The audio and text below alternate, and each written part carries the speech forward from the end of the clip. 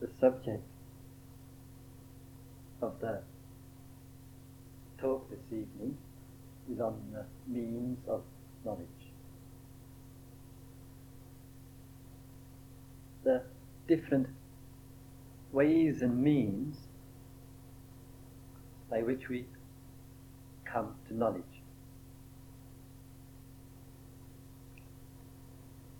There is the ordinary means, and by ordinary means of gaining knowledge, we have ordinary knowledge. And then we gain another type of knowledge by other means. And in this talk this evening, I'm going to look primarily at these two types of knowledge which can be gained: ordinary knowledge and higher knowledge. We deal with the question first of ordinary knowledge.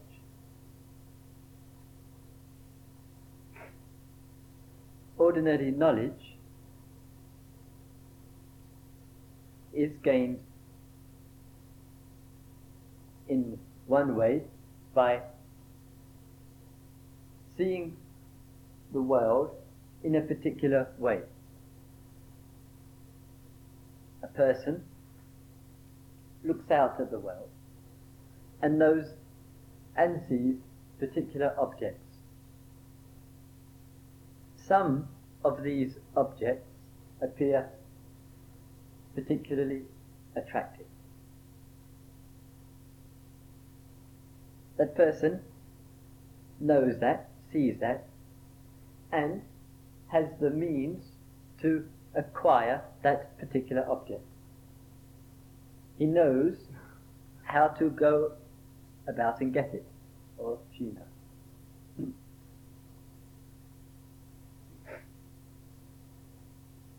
People acquire knowledge which they use in order to gain things. Education and its emphasis is primarily in this direction, and it has brought with it greater and greater specialization in particular areas in order to concentrate on particular things. One has a specialized knowledge. But that specialized knowledge can often and easily be a distraction to having a much wider knowledge.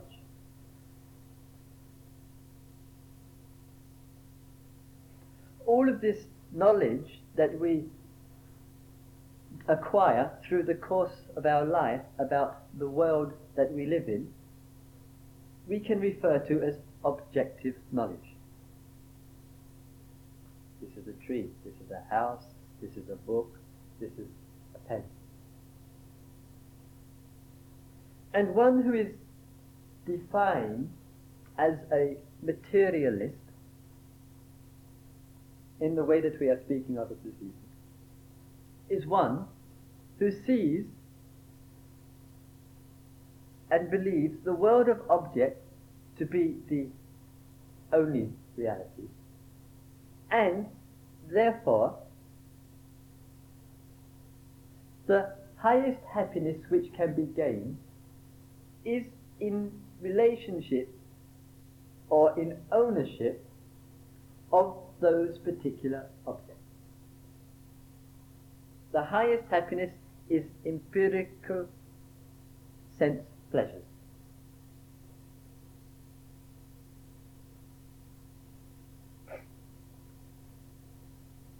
The instrument with regard to ordinary knowledge which we use, or the instruments, are first our senses.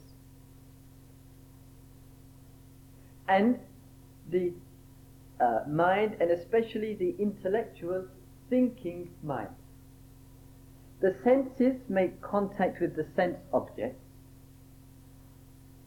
and we recognize, we know this thing to be what this is, we know what that is to be what that is. And we use our thinking mind in relationship to those objects, to the world around us.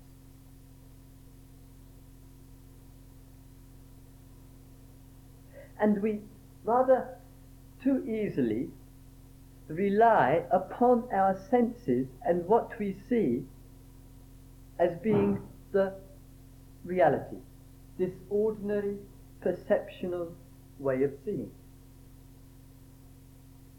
And in the ordinary consciousness, ordinary mind, this is all it can know. But even at the relative level, in terms of ordinary knowledge, we see that our senses deceive and mislead us. We say, the stars are shining brightly, as if the stars themselves were shining. They had their own light. We say, the sun is going down, as though the sun is actually going down.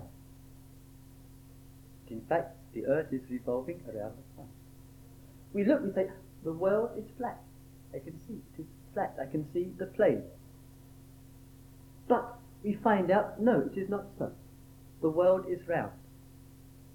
In other words, just because we see a thing, it doesn't make it true. I may be walking in the evening and I am utterly convinced that what I see there is a snake. And I look and it is for me a snake, and I go back to the house and I say, I saw this long snake. It was 6 feet long. And one is utterly convinced this is what I saw. It was my direct experience. The next day, one is walking with a bit of rope, 6 feet long. In other words, one cannot rely wholly and completely upon what one sees as being a valid, true source of knowledge.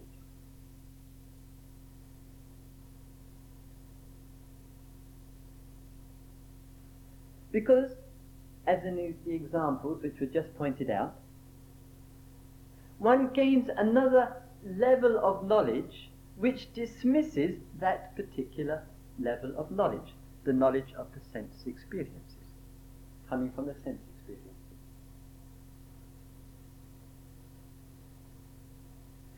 One way which we gain knowledge, but it's ordinary, conventional knowledge we are using.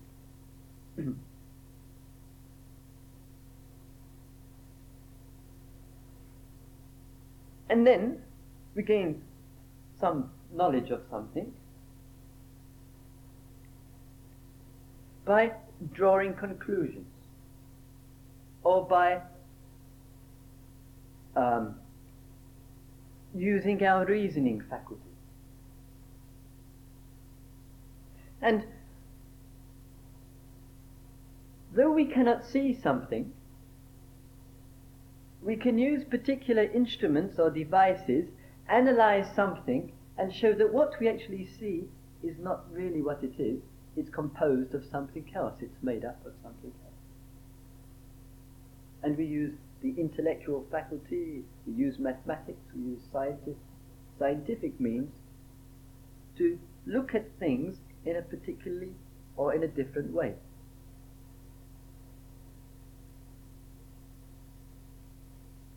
In all of this activity, there is, with regard to oneself, one factor which is common. And that is, there is ignorance there, and one gains knowledge to help displace the ignorance. I don't know something, therefore, which means I am ignorant, and I do something or engage in some action, some study, some course of action to gain knowledge, to get rid of my ignorance.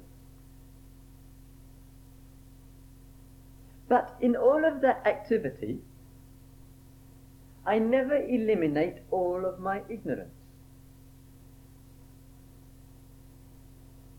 I can acquire, I can gain so much knowledge, I can memorize book after book after book, do this, that and the other, but still my ignorance is not completely dispelled. There are many, many things which I don't know.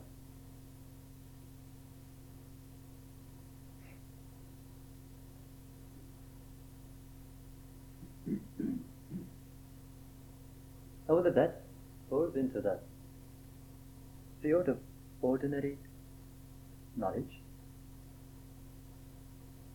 looking upon the world as an end in itself, employing means to gain as much knowledge as possible in order to get the most out of the world.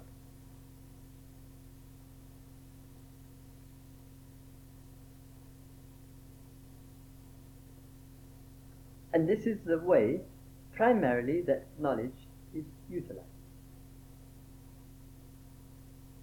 Certainly, this objective knowledge, factual knowledge about the world, and the concepts which we employ are no barrier to having a higher knowledge.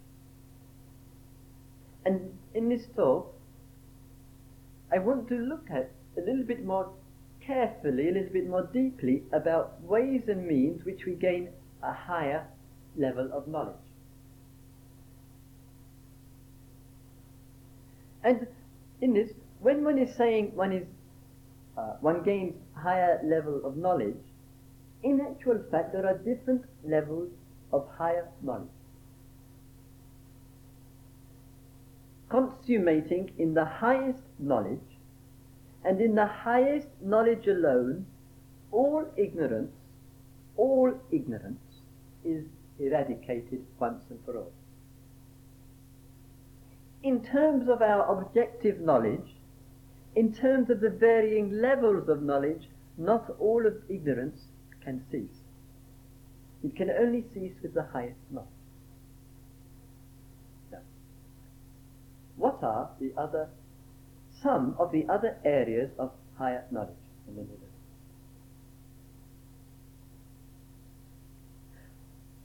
Higher knowledge comes when the ordinary consciousness undergoes some change. Undergoing some change, it can be receptive to a higher type of knowledge, a more developed type of knowledge.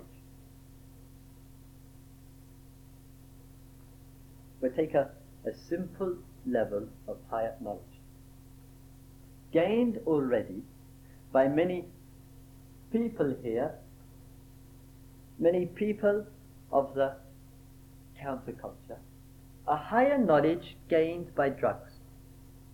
It may be just ordinary marijuana, it may be acid or some other psychedelic.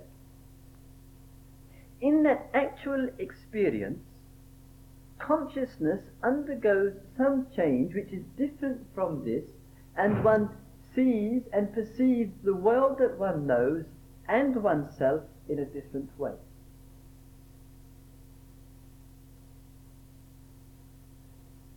And one gets a taste or a sense that this ordinary everyday consciousness which I seem to abide in is not the only consciousness.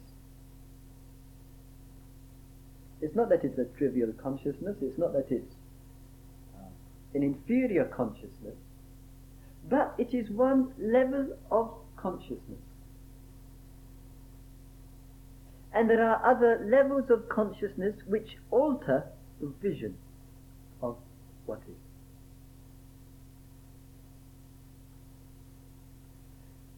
The ordinary consciousness ordinary thinking, ordinary mundane conditioning, if you say to this person, what one thing would you really, really like? What one thing do you really, really want? And you can have it. What is the materialist going to think? What is that person going to say? Either it may be a house, or a beautiful woman, or a beautiful man, or a farm, or car, or some hi-fi set or something. The mind, through its conditioning, through that ordinary conditioning, will, the moment it is offered what is something you would really like, it will go directly towards something in terms of the material plane, because it's all it knows. Or it might even go to something more like, I would like to always be young. I would like always to get what I want. Or always to be healthy. It is thinking on the ordinary level.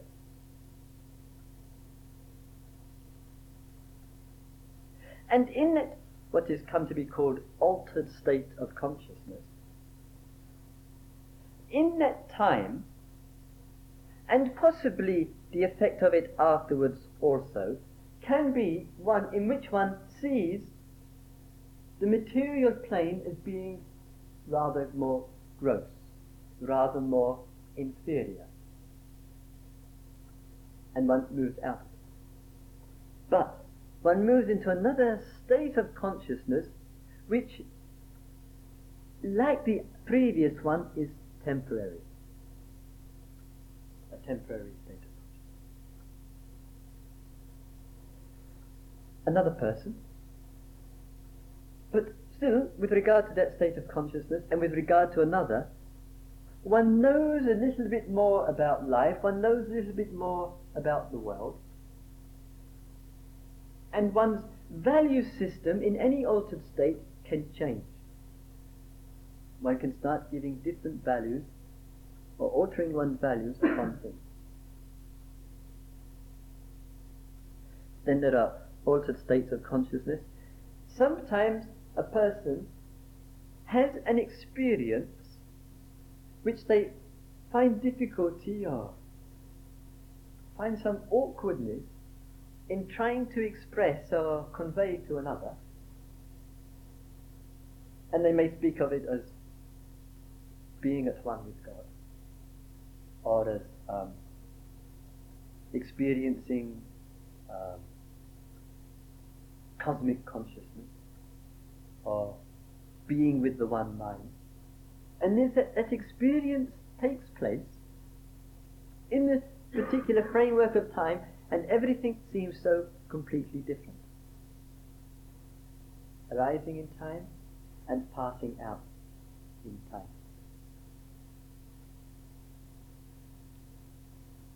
But what happens is, even though a person, by chemical means, by means of plants, by experiences, and in a minute I will speak about meditation experiences, by meditation experiences, may experience or see or have a different way of seeing,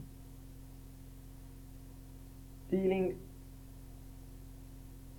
happy, feeling high, feeling blissed out, feeling oneness, feeling unity, feeling love or whatever. May have it in a very beautiful, rarefied form, sublime form, but, however, one still finds oneself returning to ordinary, everyday habit patterns. And so there is this rise, or as it were going up, feeling to be higher, feeling to be getting above things, which is, one might say, what is taking place. Rising above the situation, consciousness coming out, bang, crash, back. It seems at times that one goes up some ladders of the steps, one goes, bang, crash. And one is back trapped in the bog, in the mud, stuck. One is in difficulty. Why? Why can't one maintain those peak points of development or of highness or whatever? What is it that keeps falling or bringing one back down? The reason is that one has still unresolved, has still not cut through those things which tie one down. One has, so to speak, an obligation to deal with what needs to be dealt with, to look into, to see into those tendencies of the mind which pull back.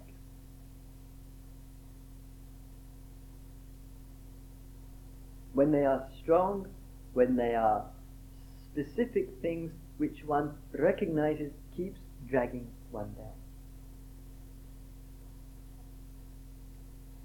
Some people, however, though having some particular tendencies, they are not especially obstructive.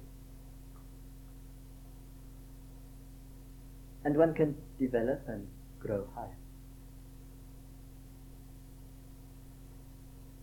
Now, in terms of meditation, in terms of how in the teachings of the Buddha has categorized particular meditational experience.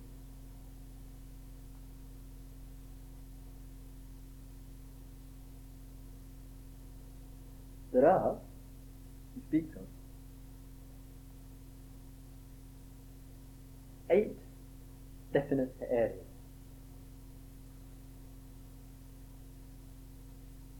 And one of them, or each one of them, is a refinement or a continuation of the next one. And they are reached or arrived at by means of meditation which is one-pointed and which the motivation or the direction of the mind is towards deep self-absorption. I will just give to you the characteristics of the first 1 or 2 of these absorptions, and then just briefly, very, very briefly speak of that. And these are meditational experiences which can come and do come by means of practice, or can come, in rare cases, spontaneously. No applied initial effort being made. The first one is that in that actual meditation experience, it's called, it's an absorption. One is absorbed still, and the Pali word for this is jhana. In that absorption, there is the direct experiencing with oneself of joy. A joy of being. The body itself is light, buoyant, happy. And the mind itself is in a similar condition. And one is harmonious with the body and mind, and because of that harmony there is a joy, a blissfulness which is there.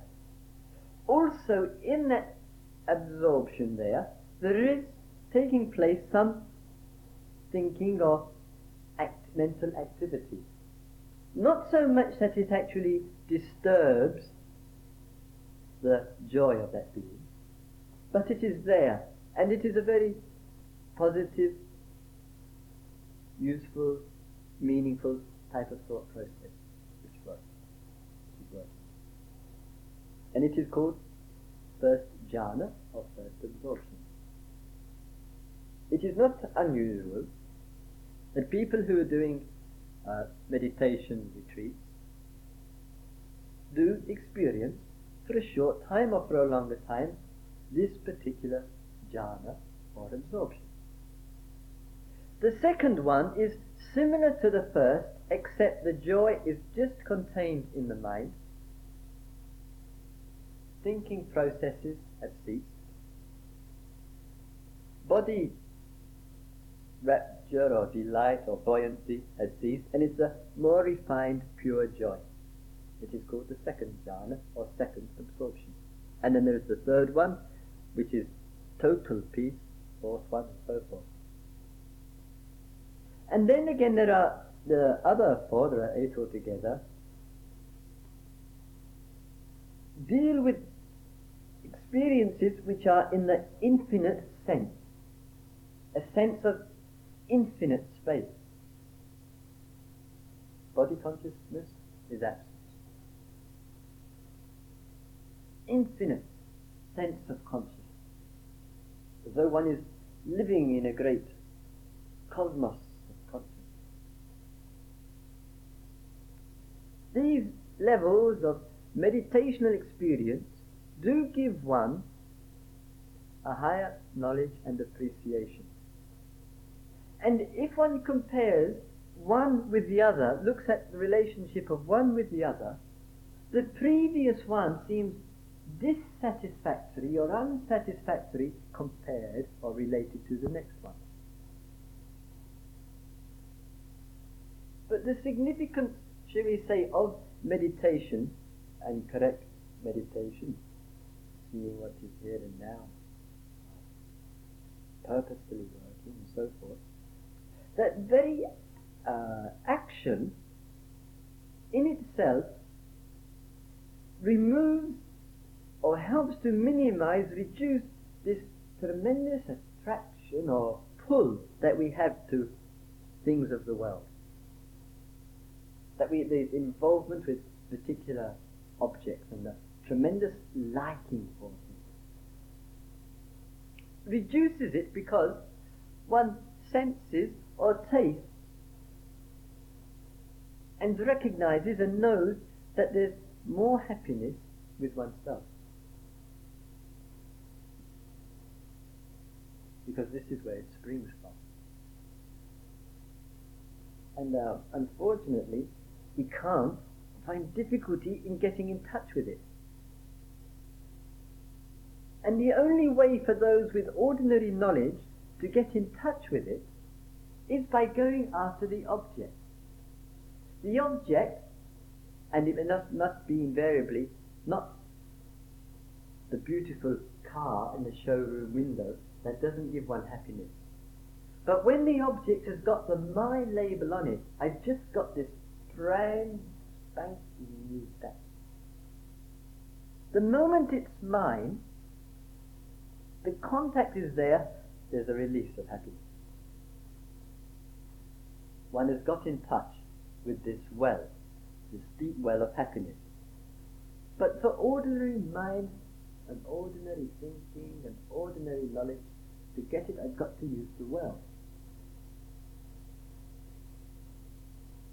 Even if just in a single moment of meditation one has experienced joy, just actually one single moment, joy and purpose, a sense of worthwhileness, a sense of the genuine authenticity of what one is doing, and there is joy there. At that very single moment, one has got in touch with that abundance of happiness, without the external. It's a great gift.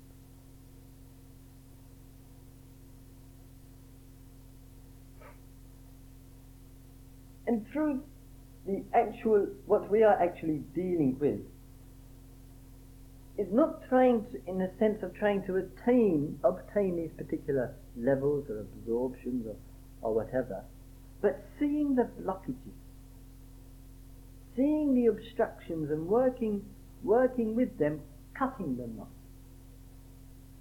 unraveling, dismantling all of that. And when more and more that is more and more dismantled, the higher faculties, the higher levels of being comes in much more easily, quickly, effectively, and is not lost so easily.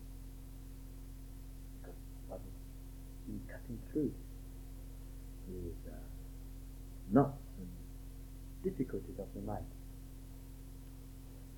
Then a person may say, does it mean to say that in order to know the highest, in order to know what freedom is, to have knowledge of the highest, I have to first pass through all these varying levels of consciousness, such as we've just referred to in the terms of the teaching of the Buddha, or experience these different altered states of consciousness which have been referred to by saints and mystics and people in their experiences and so on and so forth, in order to get access to the highest knowledge. The answer is no. The answer is no. Why? Let us look why that is so. One might say, in speaking of this in terms of Buddhist language, does one have to pass through everything in terms of a very, very long path in order to reach Nirvana? And the answer is no. In this regard, Gautama, Siddhartha, the word Siddhartha means one who has accomplished. Gautama's own personal story in terms of the period prior to being under the Bodhi tree, the period prior to seeing and knowing the truth for himself, is a beautiful an illustration of a man who had passed through these varying levels of experience, varying levels of absorption and altered states of consciousness. Most of you, at some time or other, have been in contact or read or heard about this story. It is a well enough known story. He lived at Kapilavatthu with Yashodhara, his beautiful raven-haired wife, the family. And he himself was a prince, heir to the throne, and at that particular time lived with all that that world could possibly offer. Every single one of the senses receiving the best that was available. And he went out with Channa, the charioteer, and he saw an aging person. He saw an aging person. And he said, "Is it like this for all?" Obviously, he must have been in those early years of his life, so living a very protected sort of life, he must have seen old people. But it was one of those experiences where he saw an old person. Few people who are young have seen an old person. He saw an old person. Do all people come to look like this? Jana, the charioteer, said, "Yes, sir, all." He went came back shaken up.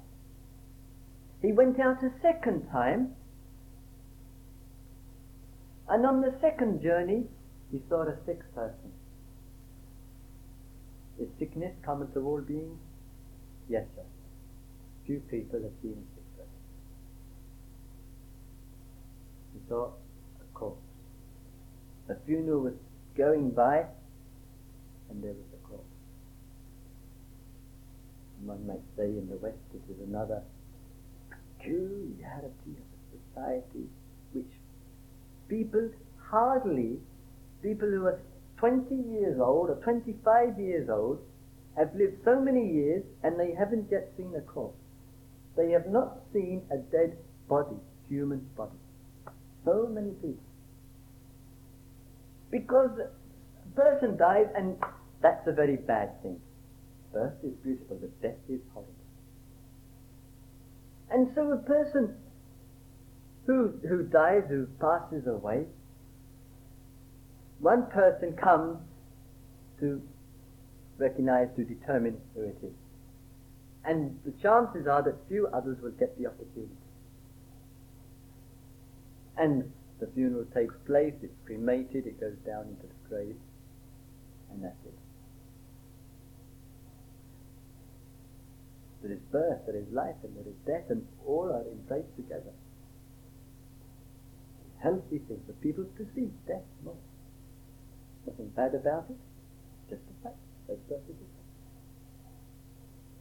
And he saw so Siddhartha saw. And he came back again, shaken up, feeling unrested, feeling dissatisfied. All this for what? Aging, sickness and death must come. On the fourth journey out, travelling through the capital, there was a man, an ascetic, wearing the ochre robe. What are you doing? Why are you dressed like this? Why are you like this? Sir, I go in search of that which is beyond this birth, this aging, this sickness and death. I search for that and that alone. So Gautama Siddhartha came back to his palace and began to think. All this madness, all this involvement, all this being trapped, having all this to do with my life and everybody trying to fashion my life in one way or other, is it all really going to be worthwhile? No. He left his wife, Yashodhara, the newborn child, Rahula, got Chana, the charioteer, to take him outside of the palace, outside of the city of Kapilavastu. On getting outside, he put on the ochre robe, shaved his head and set off.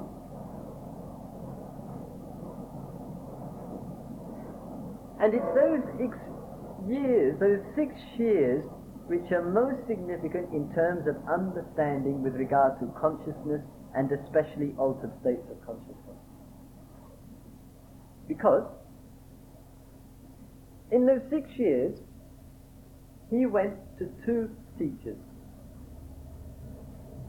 And with the 2 teachers, they took him through various meditations, various techniques, and he came to these highest levels of consciousness.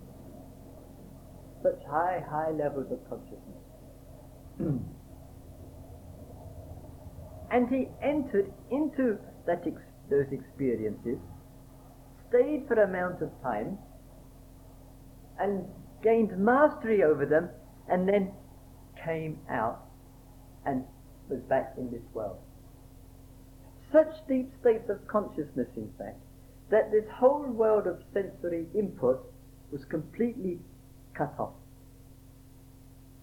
No body consciousness. Cut right off. All the mental faculties and all the processes and everything which can take place in the mind, cut right off. Abiding in an infinite state of nothingness, total nothingness. and at a further and higher level with another teacher, in a state where one could neither speak of perception nor of non-perception. He came in these states, remained in them, came out. And the teacher said, this is the highest nirvana. This is the highest nirvana.